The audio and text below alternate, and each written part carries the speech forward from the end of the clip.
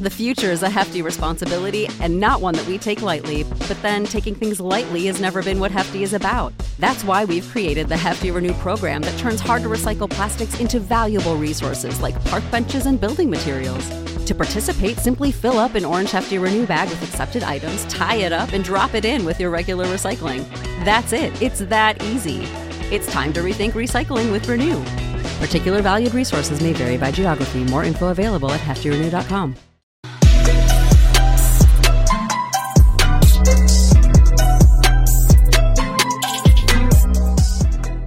TFA fam, welcome into the Week 9 wide receiver show.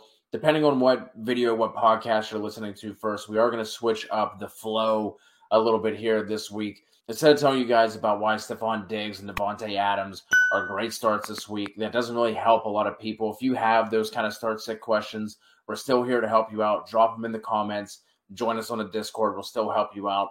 But we're trying to help out as many people as possible. We're also trying to shorten these shows as well. So we're still going to go through our top rankings here, but really only going to talk about the guys that are more in that flex range, wide receiver 2, wide receiver 3 area and beyond. It's going to be able to help out the most people possible. So please hit us up with some feedback. Let us know what you think about the new format, and we'll go from there, because this is a show for the people, by the people. So with that out of the way, let's kick things off with our wide receiver 1 for Week 9. We have Cooper Kupp kicking us off at the top of the list, followed by Davante Adams, Tyreek Hill, Deebo Samuel, Stefon Diggs, A.J. Brown, Jamar Chase, Justin Jefferson, CeeDee Lamb, Deontay Johnson, D-Hop, and then for the brand, Michael Pittman there at 12. Obviously, if you have any of those guys, you're plugging them in. Then our wide receiver 2s, DJ Moore kicks it off, followed by Keenan Allen, Adam Thielen, Mike Williams, Robert Woods, Amari Cooper, Marquise Brown,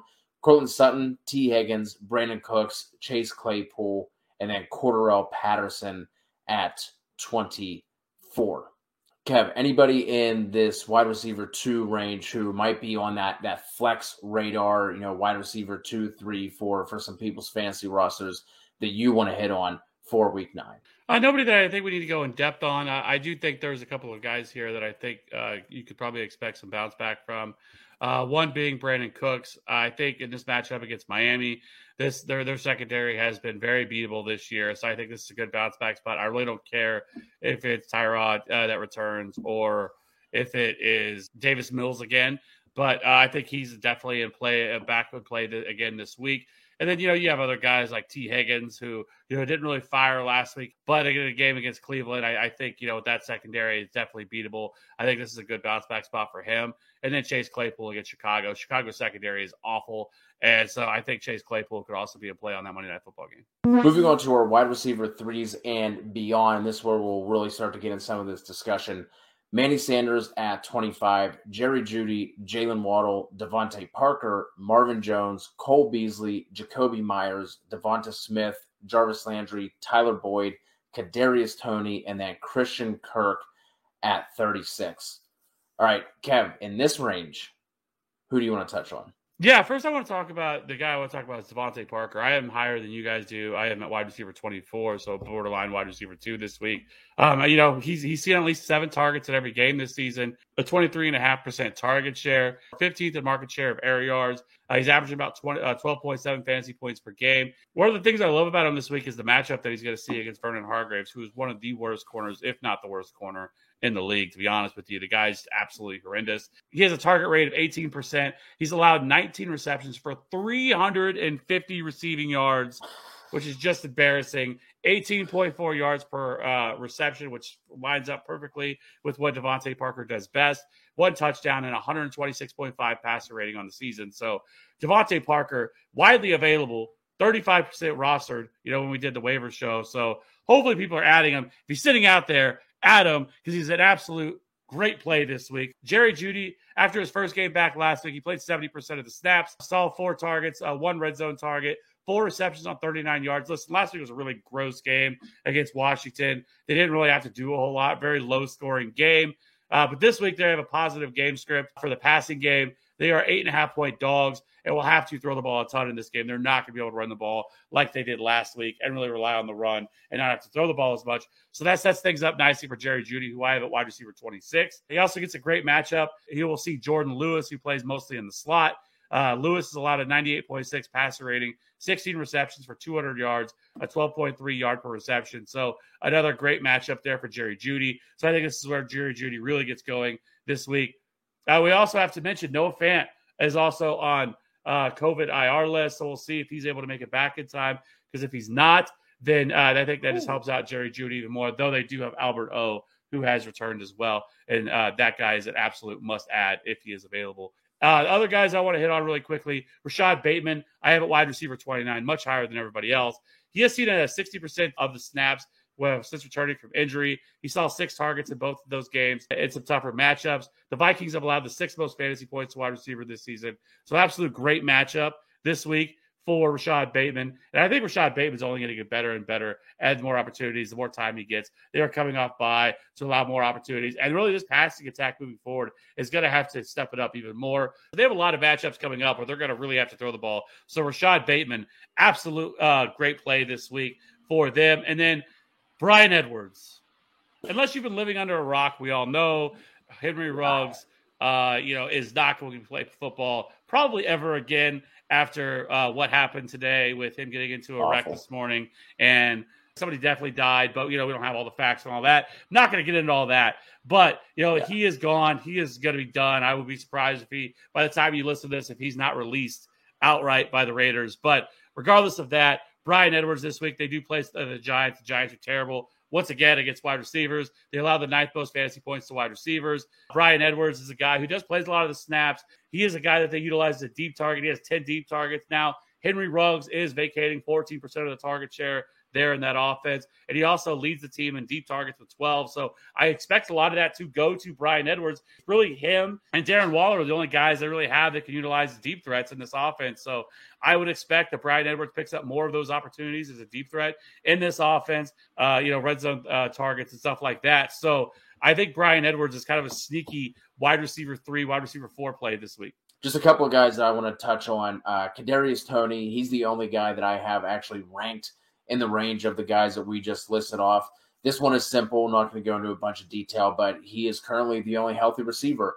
We saw, Sterling Shepard go down with that quad injury, non-contact. You hate to see it. The Raiders have actually done a really nice job against receivers this year, but if they can put Slayton and John Ross on the outside, life is going to be a lot easier for Toney in the slot. So I do like him as a wide receiver 3, flex kind of option. Jamison Crowder, we have checked down Mike White. Of all the quarterbacks who started and finished their game in week 8, Mike White had the lowest ADOT at a measly 4.2. Just for reference, if you're hearing that and you're like, oh, what does that mean?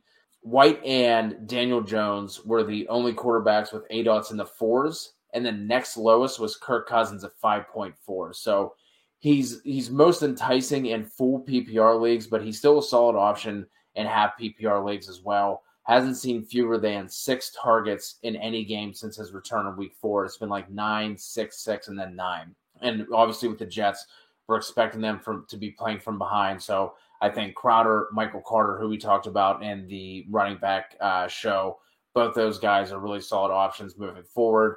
Zach Pascal, T.Y. Hilton has already been ruled out for the Thursday night game against the Jets. It's going to be Pittman and Pascal, honestly, as their top 2 receivers. There was only one game this season where Pascal has seen fewer than 5 targets. The Jets actually, you want to talk about another team that's been pretty good against receivers. The Jets are actually giving up the 5th fewest points per game to receivers and half PPR scoring, but I'm not going to be fading Zach Pascal here because of that. Part of the reason why the Jets look so good on paper in terms of their receiving production is because they're just getting slaughtered on the ground. So the Colts are sitting here in this Thursday night game with an implied total of 28.75. So they're going to be putting up points. I like Pascal if you are desperate at wide receiver. And the last one I'll talk about here really quickly. I feel like we've been talking about him on every waiver show every wide receiver ranking show as well. But that is Van Jefferson. If you do not see the news today, Deshaun Jackson was released. And not that that was really doing much to hamper or hinder Jefferson, but with Deshaun Jackson being gone, that basically sets Van Jefferson's name in stone as their deep threat. Both Woods and Kupp have ADOTs of 9.5 or lower. Jefferson is sitting at 14. He's played 84% or more of the snaps in back-to-back weeks and has at least 6 targets over those games as well. And then the matchup against Tennessee sets up really nicely.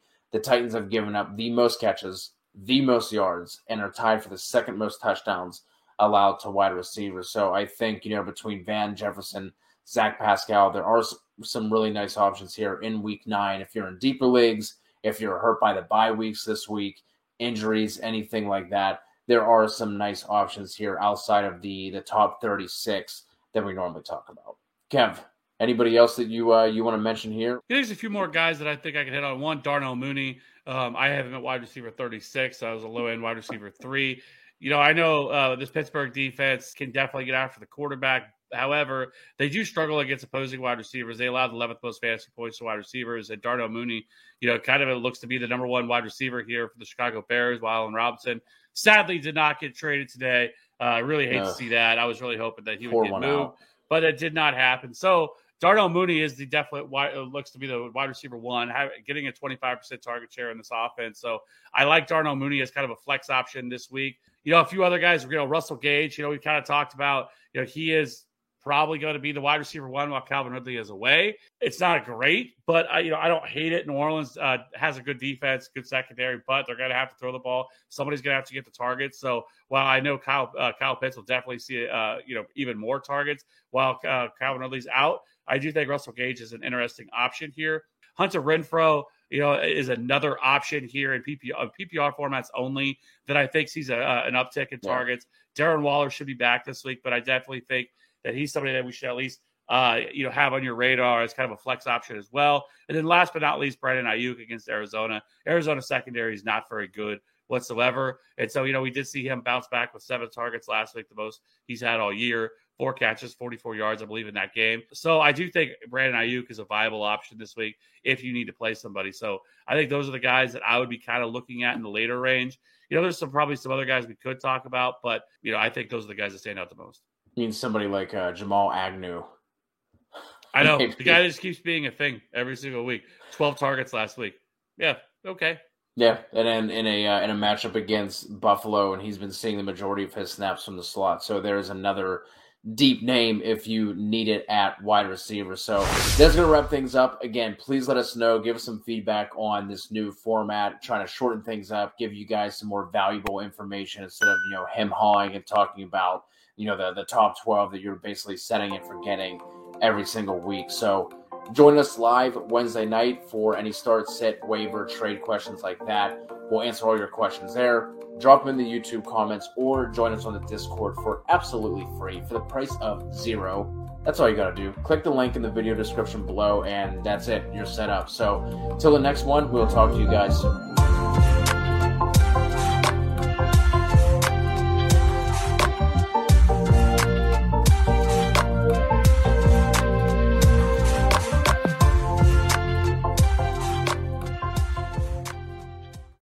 When you need mealtime inspiration, it's worth shopping Kroger, where you'll find over 30,000 mouth-watering choices that excite your inner foodie. And no matter what tasty choice you make, you'll enjoy our everyday low prices, plus extra ways to save, like digital coupons worth over $600 each week. You can also save up to $1 off per gallon at the pump with fuel points. More savings and more inspiring flavors make shopping Kroger worth it every time. Kroger, fresh for everyone. Fuel restrictions apply.